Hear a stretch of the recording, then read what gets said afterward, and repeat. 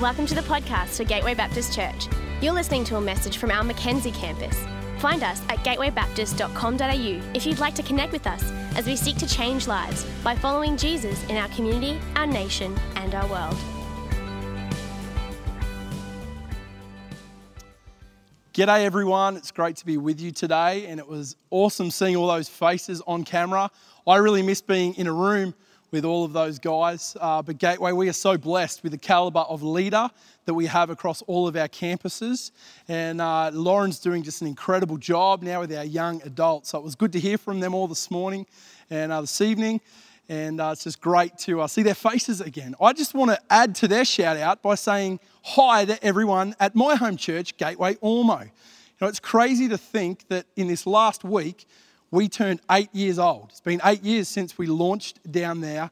And one of the great privileges of my life is being able to pastor Gateway Ormeau's campus. And I just want to say that my family and myself are so blessed being part of that church and for the incredible just gift that it is to be able to do life with all of you. I can't wait till we're back in a room together, but here's my shout out to you today. Hope you're doing well.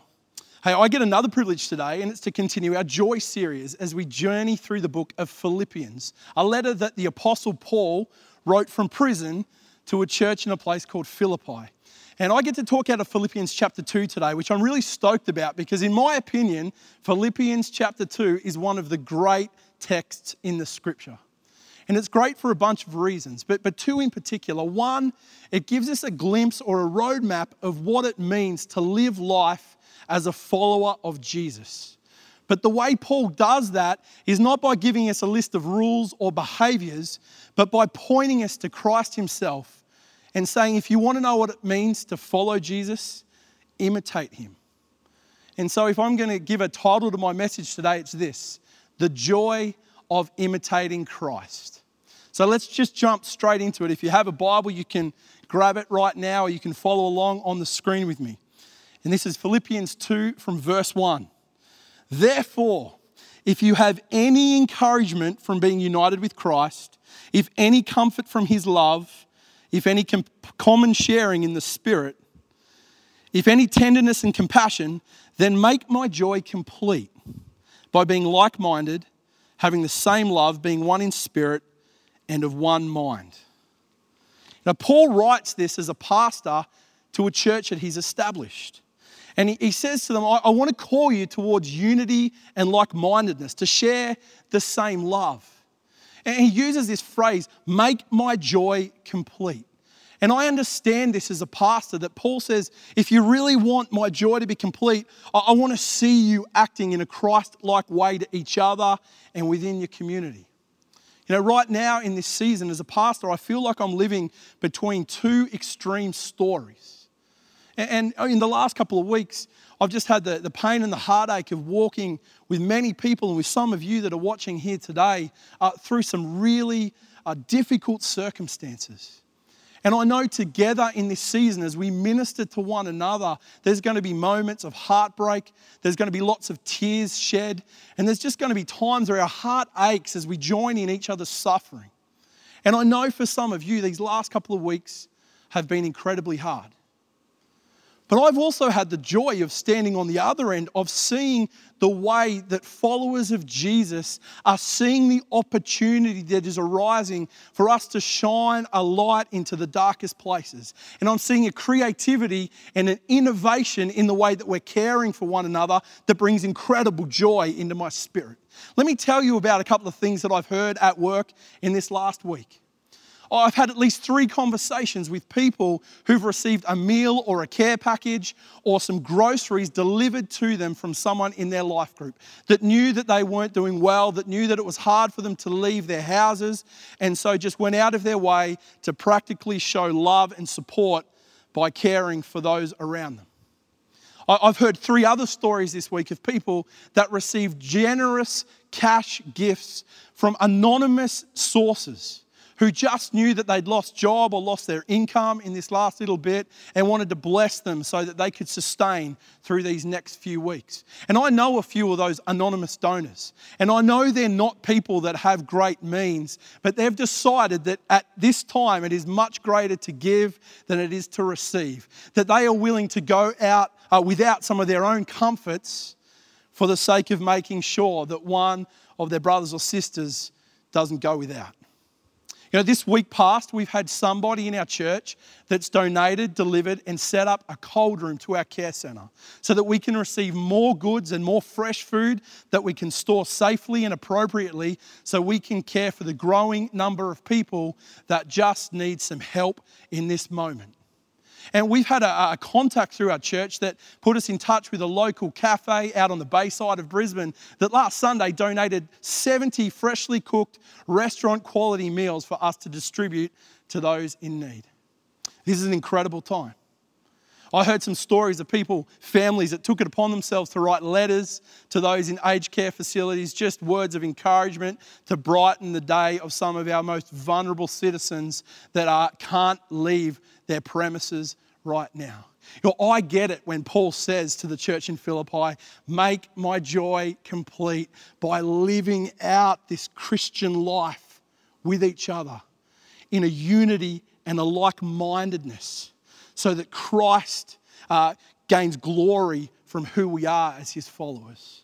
They're incredible stories. I just want to say on that, if you've got something that God's been planning in your spirit that you want to contribute, you've got something in this time that you know you might be able to help with, or you've got a skill that could be really valuable, we'd love you to jump on our Gateway Care page on our website, and there's a form there where you can say, I'd love to help. And you can tell us, and you know, if the appropriate opportunity arises, we might be able to match some of the needs that are coming with some of the offers that are coming through as well. Let me continue. Paul picks up in verse 3 and 4 in what I think is probably the crux of his message in Philippians chapter 2, because he continues by saying, make my joy complete by, being unified and like-minded. But then he says this, verse 3. He says, do nothing out of selfish ambition or vain conceit. Rather, in humility, value others above yourselves, not looking to your own interests, but each of you to the interests of the other. You know, in this season, I'm really praying that we as a church become known for the very thing that the church was meant to be known for. That we become a people of just lavish, reckless love. That we become people that are known for our extravagant generosity towards those in need. That we become known for the way we selflessly and sacrificially and anonymously reach out to our neighbours. You know, as we do those things, God's going to receive incredible glory. As in the pain and the disruption of this time in which we're living, the church starts to shine the way that Jesus always intended for us to shine. And so Paul says, don't do anything motivated out of selfish ambition or vain conceit. What does vain conceit mean? Vain conceit is a false pride or an inflated sense of who we are. And so what Paul is saying is do nothing motivated by the desire for human greatness or glory or an overinflated sense of self-importance. Because if they become your motivation, then suddenly we're not living out this command to be Christ-like. And it's at this moment that Paul turns the focus of his writing in Philippians chapter 2 from a challenge to us in the church to a picture of the one that is calling on us to imitate. As I said, Paul doesn't give us a list of behaviours to go by. He says, I want you to be one. I want you to be unified, have a like mind, operate out of the same spirit and the same love. And this is how I want you to do it. Look at Jesus and live like that. And there's a subtle change in the text here which is deep in its meaning and its value. And if you've got your Bible with you, you'll notice even in the way it's laid out in the text, we move from just words that are put together like a narrative into words that are poetic. And the way it's laid out shows that now we're moving into the poetic form. And I think there's something deep about this. There's something that's not done by accident. Because the picture that Paul is about to paint of Jesus, I think he knows in his spirit that this goes beyond just mere words, that there's something so beautiful about what he's about to tell us that Jesus is like, that words alone, even though they're true and accurate, don't do it justice. And just like the reason when we gather together, start our time together singing and worshiping, there's something about taking the truth of who God is and adding lyric and form and rhythm and meter and music that just says there's something about what we're saying that needs something more than just the words. It needs the beauty that this art form provides. And so Paul gives us a poem. Maybe in the ancient world it was set to music. But it's a poem that tells us what Jesus is like. One of the greatest scriptures you'll ever hear, you'll ever read, you'll ever experience. He starts it off in verse 5 saying this. To sum up everything he's just said, in your relationships with one another, have the same attitude of mind Christ Jesus had. And now the poem starts. Who being in the very nature God, did not consider equality with God something to be used to his own advantage. Just let those words soak in for a minute.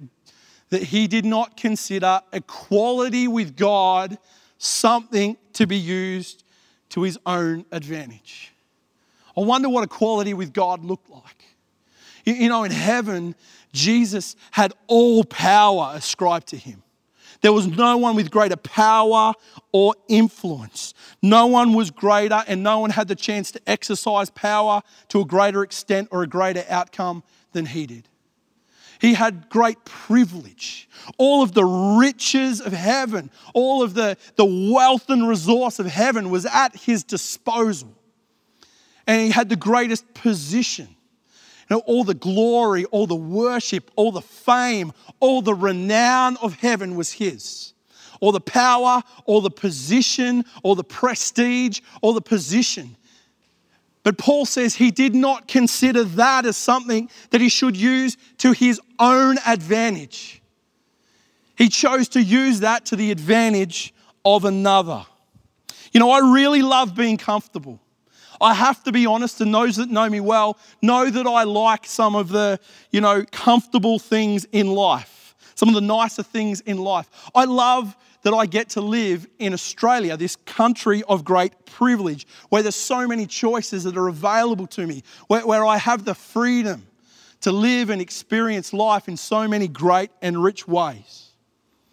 But right now, I reckon we are being called to look beyond our own comfort, our own position or privilege or the power that we have for the sake of another. You know, the desire to put ourselves first is a really, really strong one. And we've seen that. We've talked about this in recent weeks of the desire for people to hoard things in fear of what the future might hold. And before you dig in the boot, just stick with me for a moment, because I wonder if any of you, and I'm going to be honest here for a moment, I've had this happen a few times. But I wonder if any of you have walked into a supermarket or into a place and you've heard all the reports of a particular item getting taken off the shelves at a rapid rate. And as you're walking through the supermarket, you've walked down that aisle and you've seen one or two of those things left, and something in your spirit just said, maybe I should grab it now because next week it may not be here when I really need it. You see, there's something strong within all of us, this strong desire to look after ourselves. And if you haven't had that desire, I applaud you, because you are incredible in your strength and in your selflessness. But I wrestle with it all the time, this desire within me just to take care of number one. But nothing that we face right now compares to the choice that God made to clothe himself in humanity and step out of the glory and the riches of heaven, to step away from the fame and the renown and the power that he held. The question I want to ask of us this morning, this evening, whenever you're joining us, is this: how will you use your position and your power to serve others right now? Whatever power you hold, whatever position you hold, whatever privilege you have, how are you going to choose to use that to serve another in this time? let's pick up the text, pick up the poem from verse 7. So who being in the very nature of God did not consider equality with God something to be used to his own advantage. Verse 7, rather, he made himself nothing. That is a strong word. He made himself nothing by taking the very nature of a servant and being made in human likeness. You know, every Tuesday night right now, we're inviting our church to come together in prayer. When everything's normal, we have weekly campus prayer gatherings through the week. And we can't do that in person right now. So we're encouraging you, wherever you are at, just to gather together with whoever's in your house, with your family or your flatmate, or if you're on your own, just to carve aside some time on a Tuesday night to just come together as a church in prayer. This last week, one of the things that we were encouraged to pray for was our Gateway Beyond family, our Gateway Beyond workers. And some of them are home with us right now, and some of them are still serving in the countries where they've been sent. And our Gateway Beyond crew are some of the most courageous and selfless people that I know. And right now, they're living testament to the message that I'm giving. They're out serving the poor and the marginalised and sharing the good news of Jesus in some of the farthest flung places on the globe. And as we were praying for them, I recognised that there was a wrestle within me to actually not look inward. And right now, all of us are facing some significant challenges. Every one of us is having to make some significant adjustments in life and come to terms with some new realities. You know, this last week, my office has been moved home. My kids have all been home from school. And so now here I am in a family of 7, learning to coexist constantly with my family. And don't believe every great Facebook photo and social media feed you see of happy families telling you how easy it is making life happen. There's some, I'm sure. But I know right now, as we're watching this, I'll have one child complaining that they're hungry. I'll have another child kicking their brother, trying to get them in trouble for mucking up. I'll have another child just emptying every toy that we own in front of the television. And I'll be sitting there trying to tell them to sit still and be quiet because I'm preaching.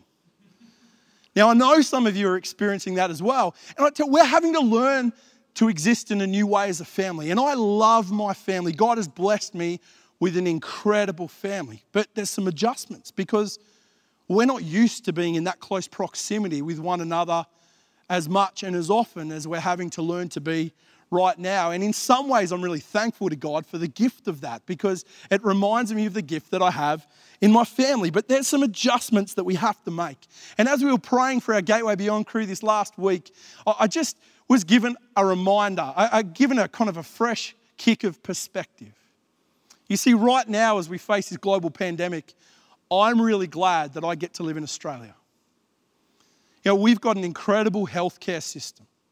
And I want to say to all the nurses and doctors and healthcare workers that right now are caring for the sick and many of them putting themselves in harm's way to do so, we are blessed. You are our heroes. We have an incredible healthcare system. We have a welfare system. That in itself is a miracle. But the way the government is now providing through that welfare system to care for one another. And some of us are going to hit great financial crisis and we're going to have some really tough financial times. But we've got a system that ensures that no Australian should have to go without food on their table and shelter over their head. That every Australian child can still receive education and care and support. And we live in a blessed country. I look around my home and when I'm having one of those moments with my kids in the lounge room, I know that I've got multiple rooms where I can send my kids to. I know that there's some rooms, some little rooms where I can go and lock the door and hide for as long as I need to just to get some space. There's a backyard that we can all escape to. Kids, young people, if you're watching this with your family right now, I want you to do something in your mind, or you can have a chat about what it looks like in your space later. But whether you're in a lounge room or a bedroom or a study or sitting on the end of a bed watching Gateway online today, I want you to imagine now going and dragging your entire life into the room in which you're in. Everyone going and grabbing their bed, bringing their mattress in. But as you do so, ensure that there's a corner where you could set up some cooking gear so that you could continue to provide nourishment for your family. In another corner, I want you to leave some space for some buckets because This is only one room. There's no bathroom here. You've actually got to go and collect water from some distance and bring it back so that you've got water to cook with and water to drink and water to bathe with. I want you to think about what life would be like in that context. Maybe there is a light, and maybe the electricity that flows to that light is intermittent at best. You might think that I'm creating a really harsh picture, that I'm over-exaggerating this, but I've sat in homes with families as big as mine that live in a space like that. And right now, that is for what many people in our world, lockdown and social isolation, looks like. The virus that we face doesn't discriminate. But as with many things, it's the poor in our world that are going to suffer through this the most. So during this time, I want to say this. Church, let's care for each other. Let's care for our own. Let's care for our neighbours that are in close proximity to us. But let's not ever forget the call as followers of Jesus to care for the poor and most vulnerable people in our world, because this is a time that they're going to continue to need people like you and I to step up and show the love of Jesus in practical ways. Continue, church, to be generous. Continue, church, to be prayerful. Continue to ask what you can do to live out the mandate that Jesus gives us as his followers, to be people that look out and care for the poor and most marginalised people in our world. Here's the question. What is it right now that you are going to choose to give up for the sake of another? What is it that you as a family might resolve that you can go without so that someone in our world doesn't miss out? Let's do this together. God gave up heaven for us. And so the poem continues. He made himself nothing by taking the very nature of a servant, being made in human likeness, and being found in appearance as a human being. He humbled himself by becoming obedient to death, even death on a cross. In the ancient world, those who were celebrated as great were people that were either of great political power or had great military conquests and victories. Think in the ancient world of people like Alexander the Great. He even got given the name, the Great One. Think of people like the Emperor Augustus.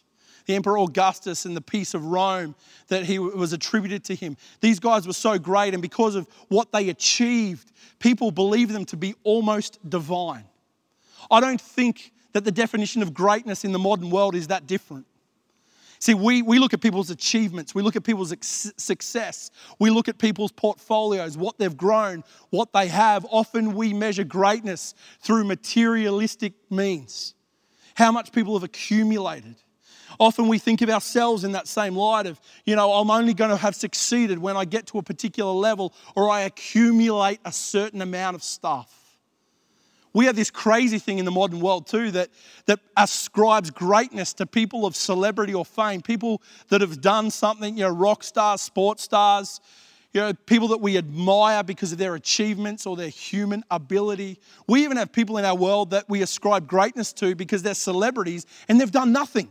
Someone's just decided at some point that they're famous, and so we watch their every post and we listen to their every word. We look at greatness as something that you have to rise up to achieve. And this is where Jesus turns everything on its head.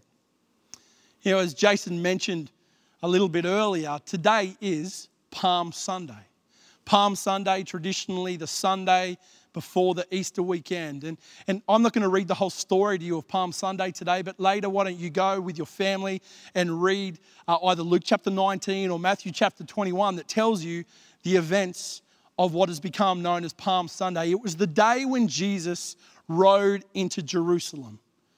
And as he came into Jerusalem, it would be the beginning of the week that would end next Friday in his crucifixion on a rugged Roman cross. And the story as it's outlaid in Scripture says that Jesus commandeers a donkey.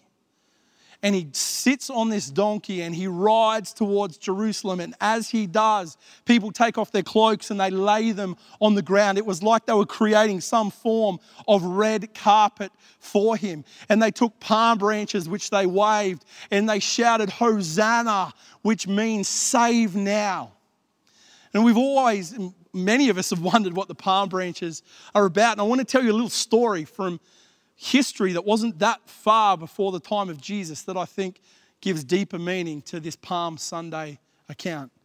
You see, in the period that was known as the intertestamental period, so in your Bible, the Old Testament and then the New Testament, the Bible's split into two spaces, there was a 400-year gap between the last writings of the Old Testament and the story of Jesus that we find at the beginning of the New Testament. And history says that in this time there was a really wicked, terrible king that was part of the Seleucid Empire. His name was, I've got to get this right, but King Antiochus. And King Antiochus took control of Jerusalem. And Jerusalem was the place where the Jews came to worship God. And the temple was the centerpiece of that. And King Antiochus got into the temple and desecrated it and turned it into a place of worship of foreign gods and foreign deities. And there was all kind of messed up things happening in the temple. And history tells us that during this time, a revolution started to grow amongst a group of people known as the Maccabees.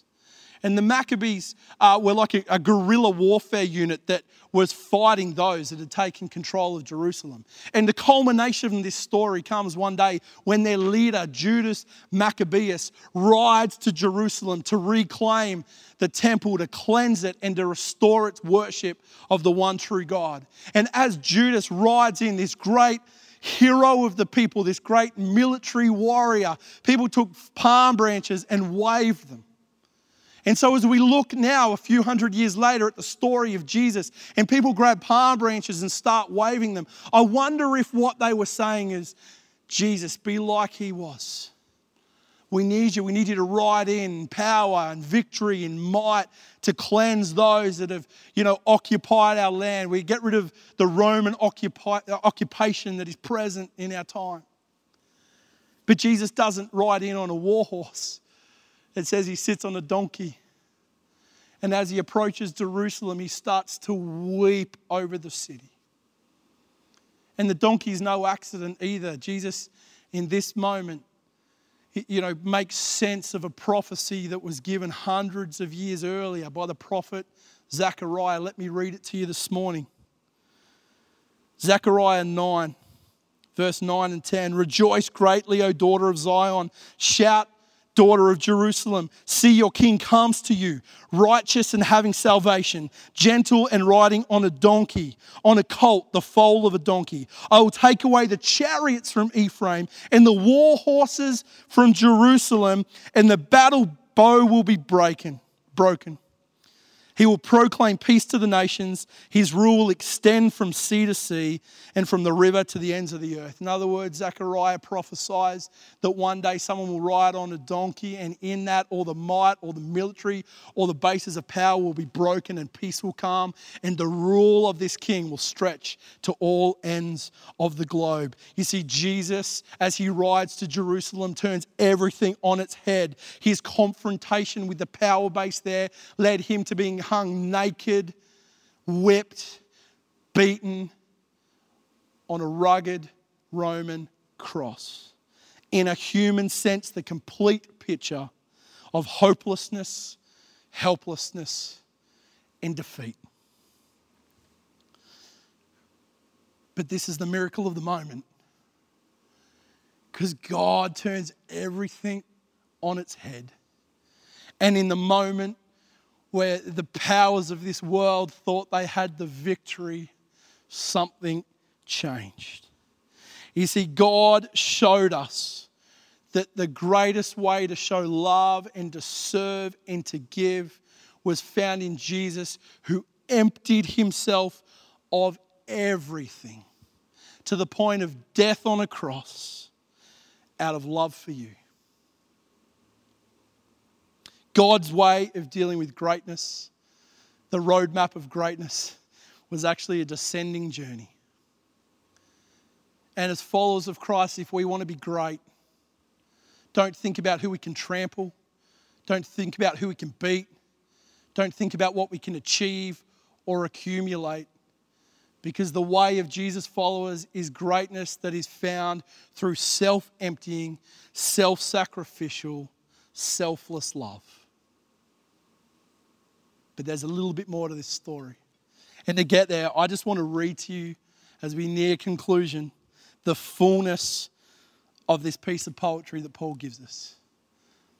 From verse 5, in your relationships with one another, have the same attitude of mind that Christ Jesus had, who, being in the very nature God, did not consider equality with God something to be used to his own advantage. Rather, he made himself nothing by taking the very nature of a servant, being made in human likeness.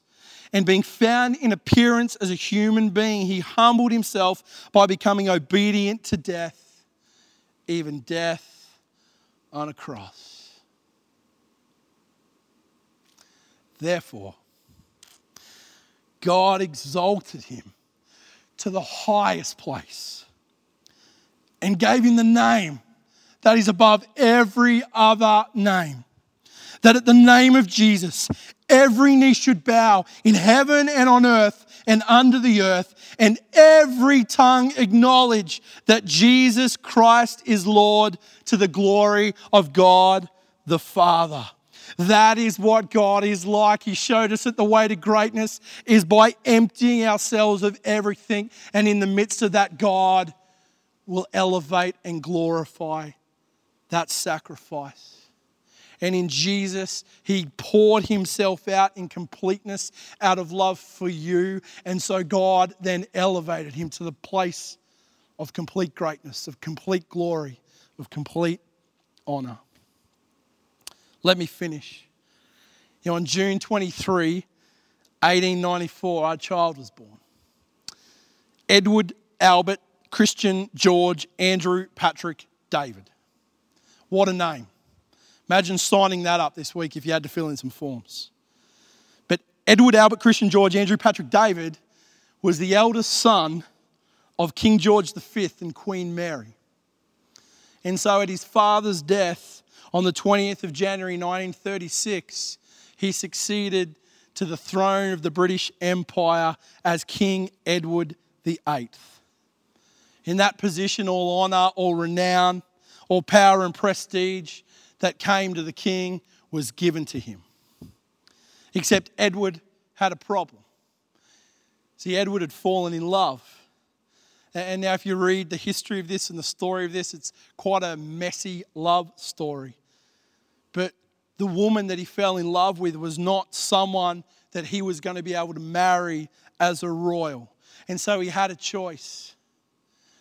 Did he walk away from the throne, or did he walk away from the one that he loved?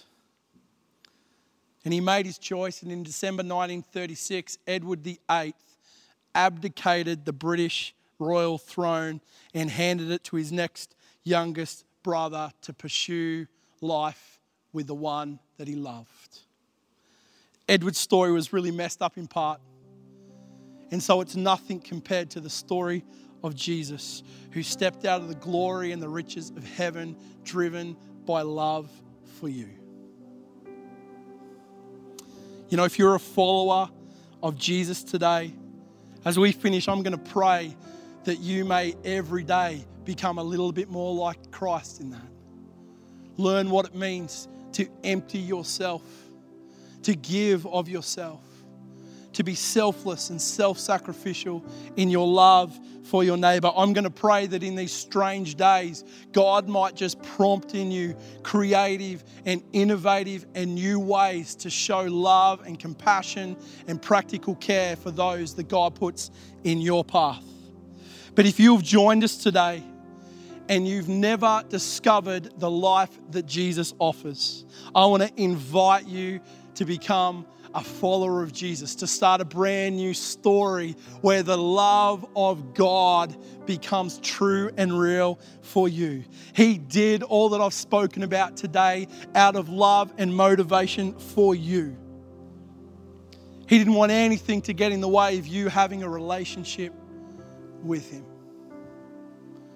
God doesn't pursue you out of revenge or out of vengeance or to point out all your faults or to remind you all the things you've done wrong. He just pursues you out of love.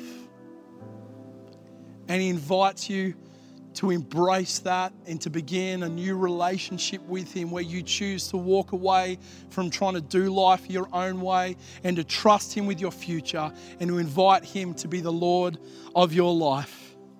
I'm going to pray in a moment a prayer that if you've never taken that step of starting a journey of following Jesus, I'm going to invite you to pray along with me, to put in your own words your desire for God to become your Lord and your Savior, to allow that sacrifice that he made on that rugged Roman cross to become your source of forgiveness and new life today.